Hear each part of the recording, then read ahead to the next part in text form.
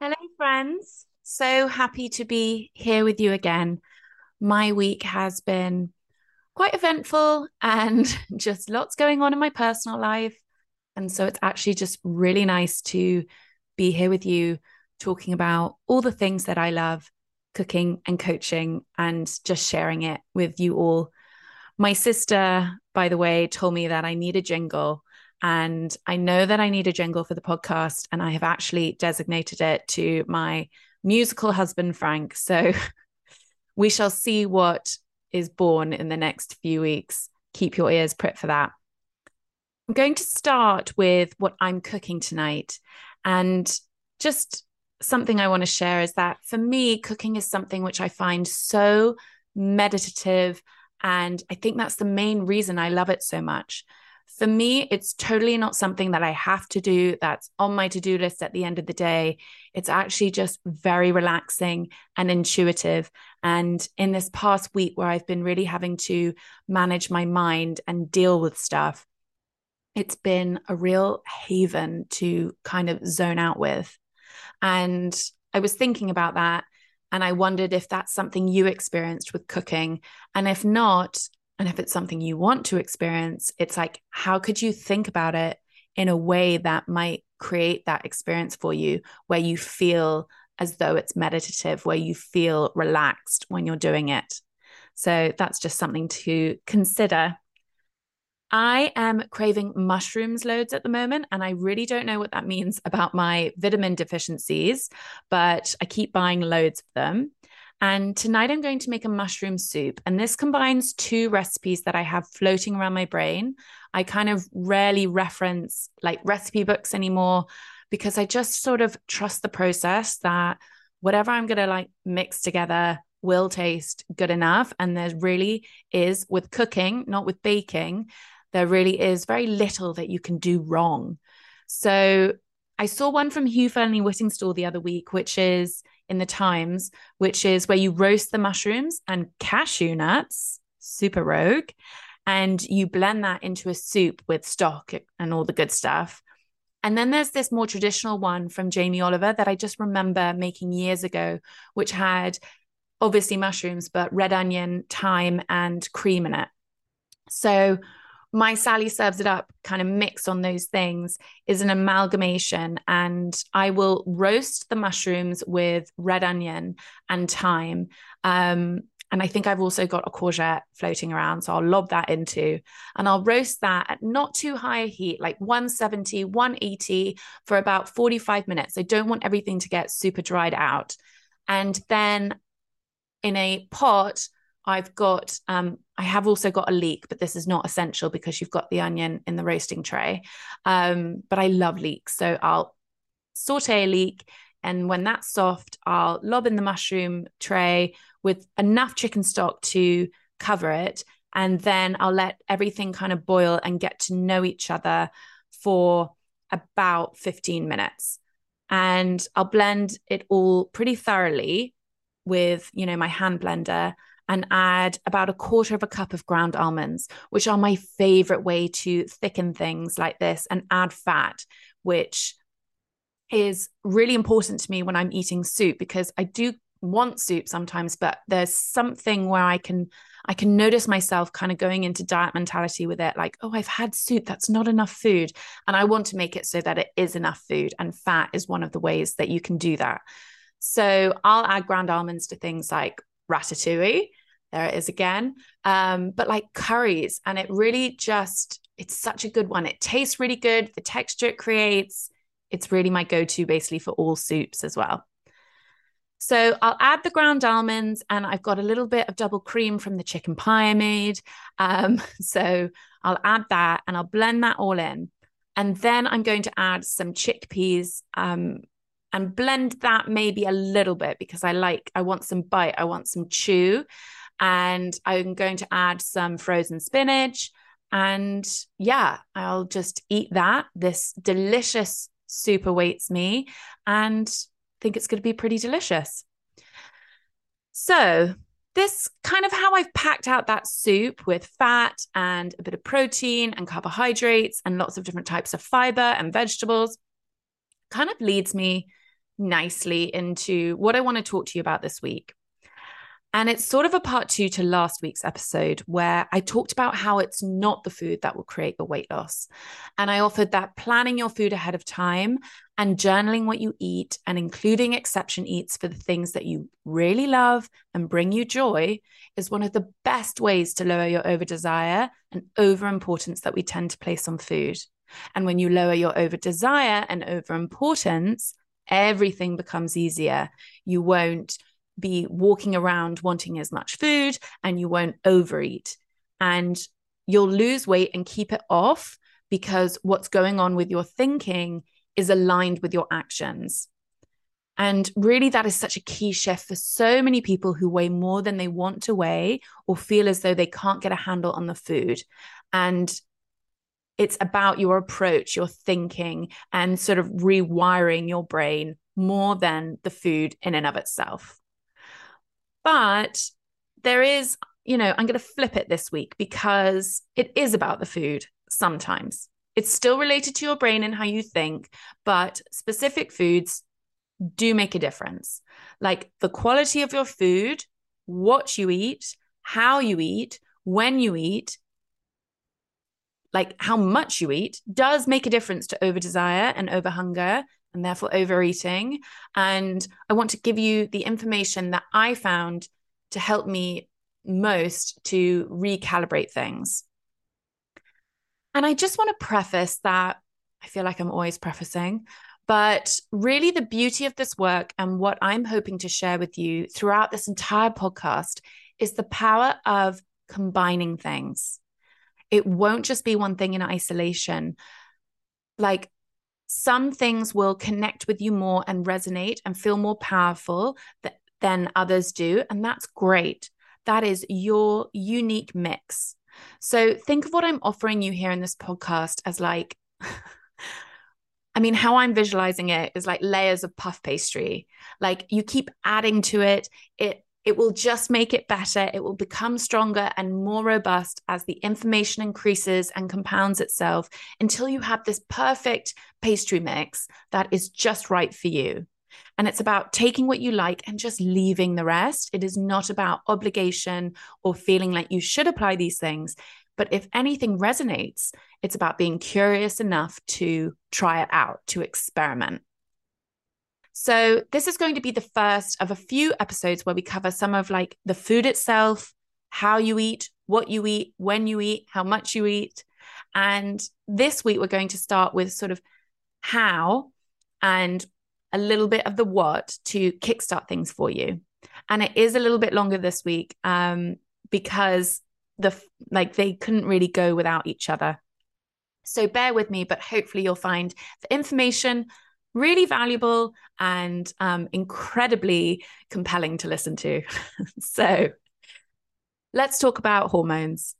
You may have noticed that there's more talk now about our insulin response to things, what happens to our glucose levels, our sugar levels when we eat, and how the hormone insulin reacts to it. This isn't going to be a biology lesson. So here is what I think is most helpful for you to know. Insulin is our fat storage hormone, and it's responsible for regulating the glucose levels, the sugar levels in our bloodstream. When we eat, it will take glucose that isn't being used for fuel and take it to our fat cells, our muscles, and our liver for storage. It's literally like the hormone responsible for our self-preservation because, like, if we don't have access to food later. I think that the most helpful way just to think about it in like a top line way is it's responsible for how much fat we're storing. And if there's lots of insulin in our bloodstream, it means we cannot be burning our fat stores for fuel. A good way to kind of think about it maybe is like a hibernating bear. When they go into hibernation, they're accessing all that great fat that they've been building up for fuel. And they can do that because they're not constantly dealing with new food that's coming in. Like they aren't reacting to new information. They're just able to access their fat because insulin isn't having to deal with new food. And they go in fat and they come out skinny. But alas, we are not bears. And over time, because of what we're eating, how we've been eating, how often and how much, some of us become insulin resistant, which for the purpose of this explanation, I'm going to say means we've just got more insulin running through our blood, which means we're never in a state where we can access our fat stores for fuel. It means we're just holding on to fat.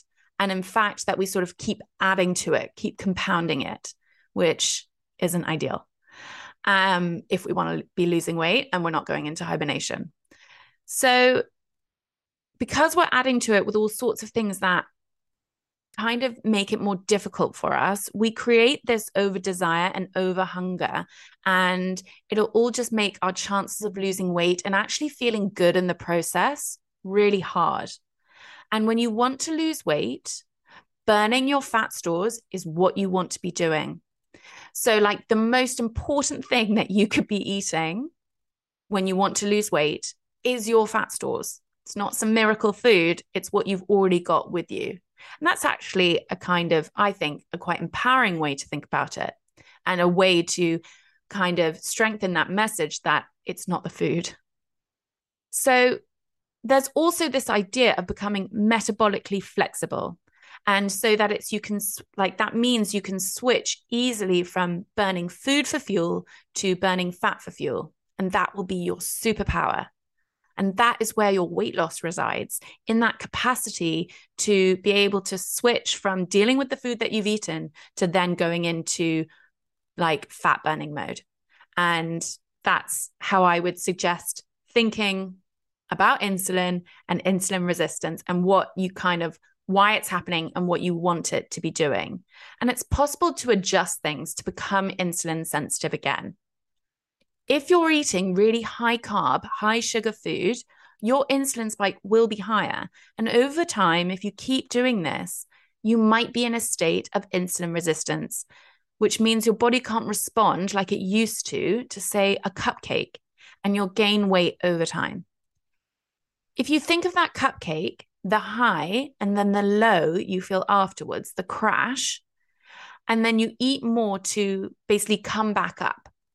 Think of gravity, like what goes up must come down, and our brains will want to go back up again. Like they'll be like, oh no, this feels rubbish, not only in our bodies, but in our minds. Let's get things back up. Because of the dopamine response to the sugar, to the highly concentrated food, which I'm going to get into, it all becomes a pretty difficult cycle. It's relentless, where you're trying to perpetuate that high.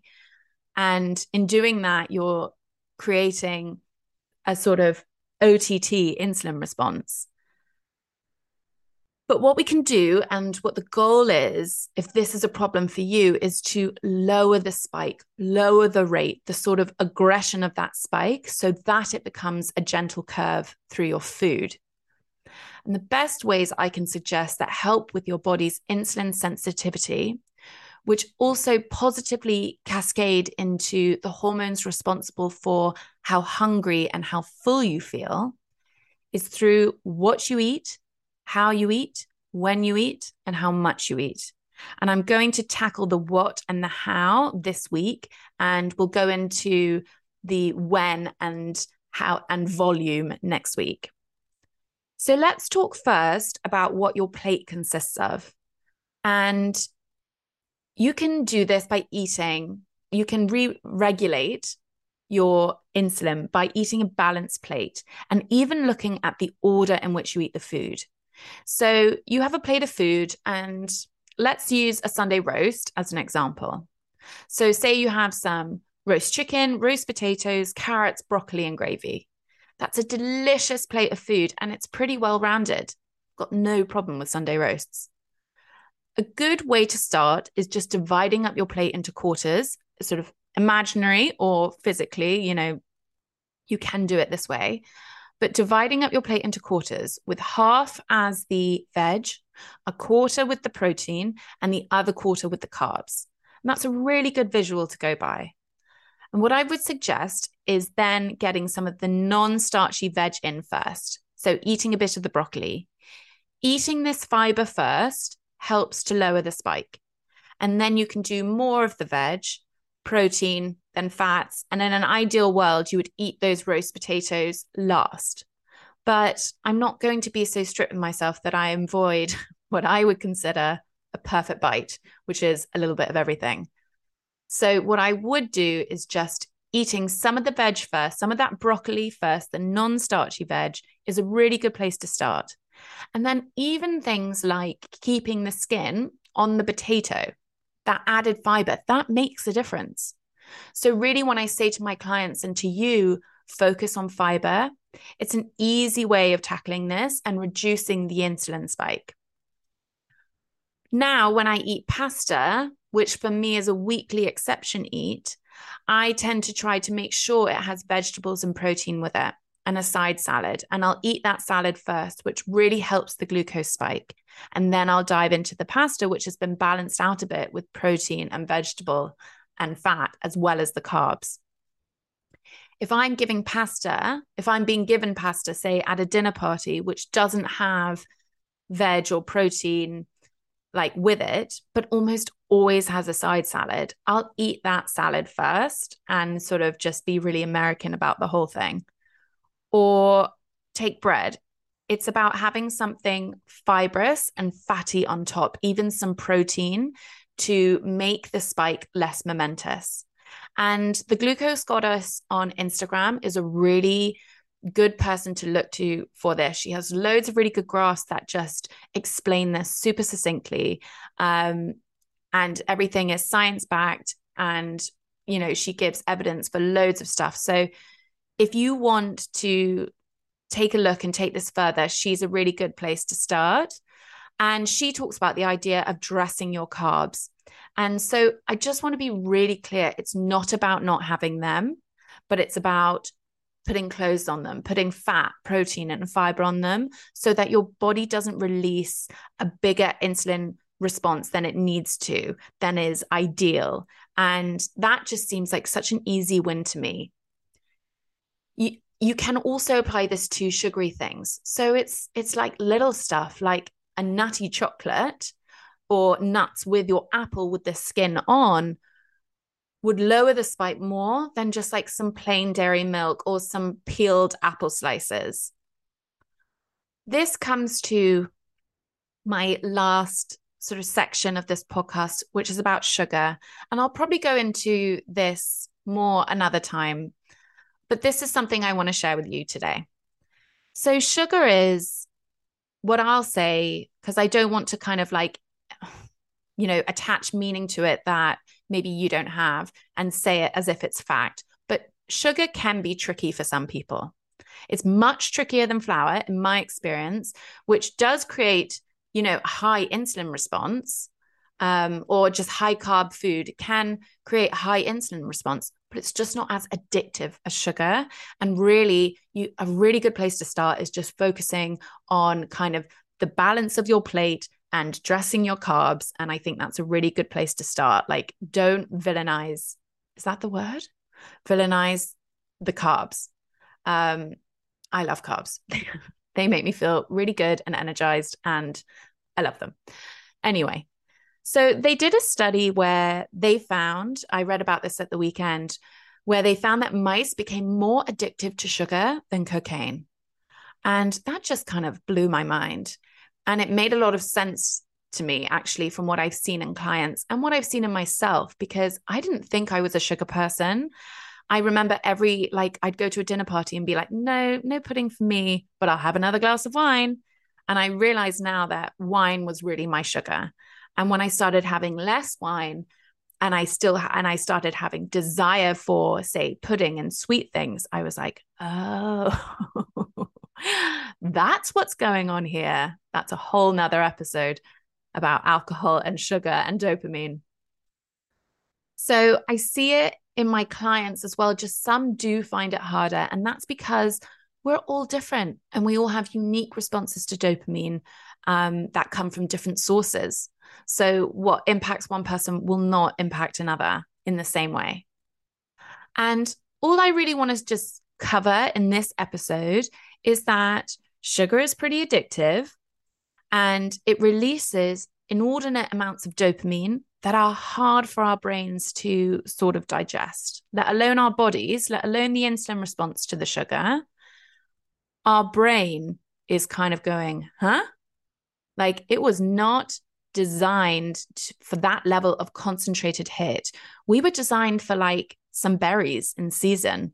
And our brain will think that whatever created that amount of dopamine must be really incredible and important. And it will like create more desire in us to get it again.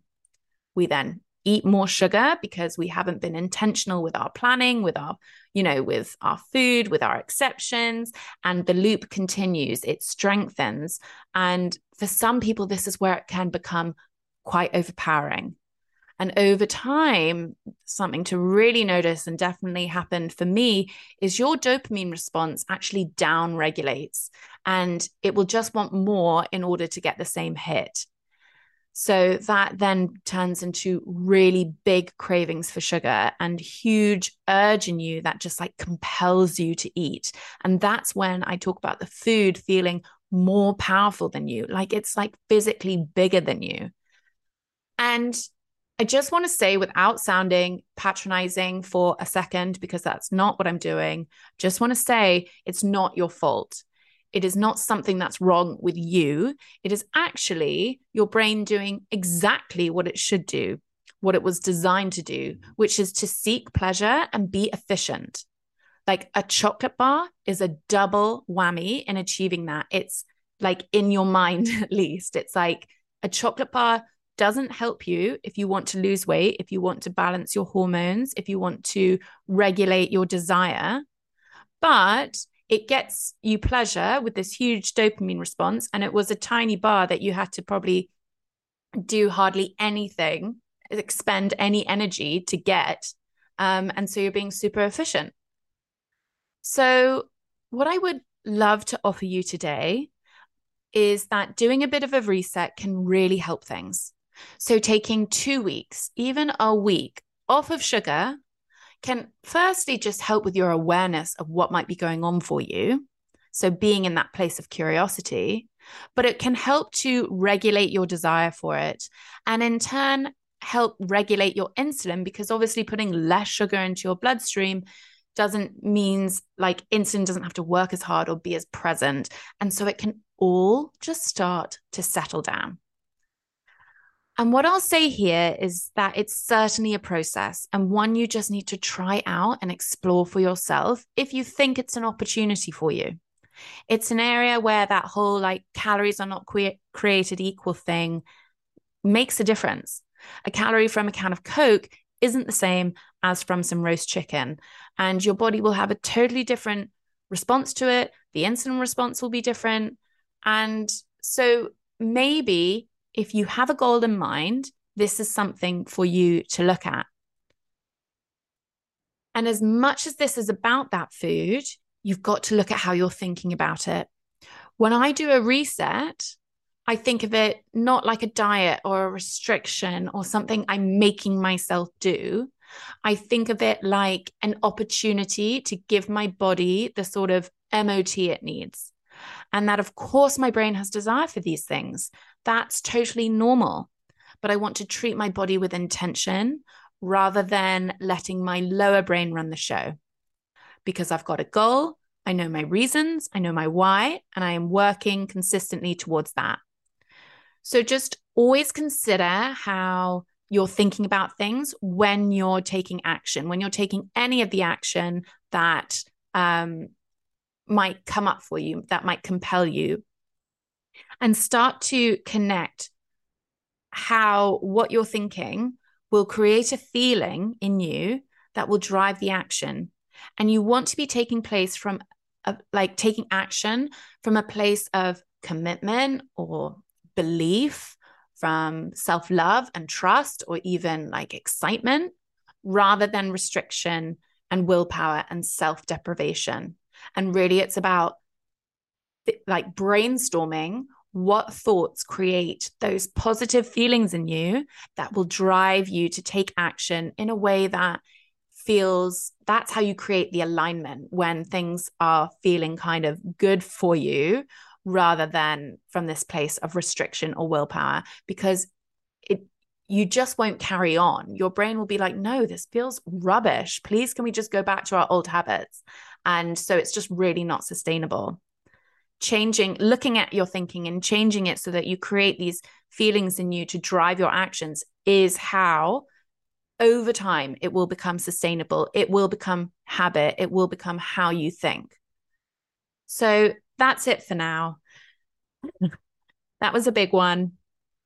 I hope you enjoyed it. Think about how you eat, the order that you eat, and whether a sugar reset might be something you want to try out.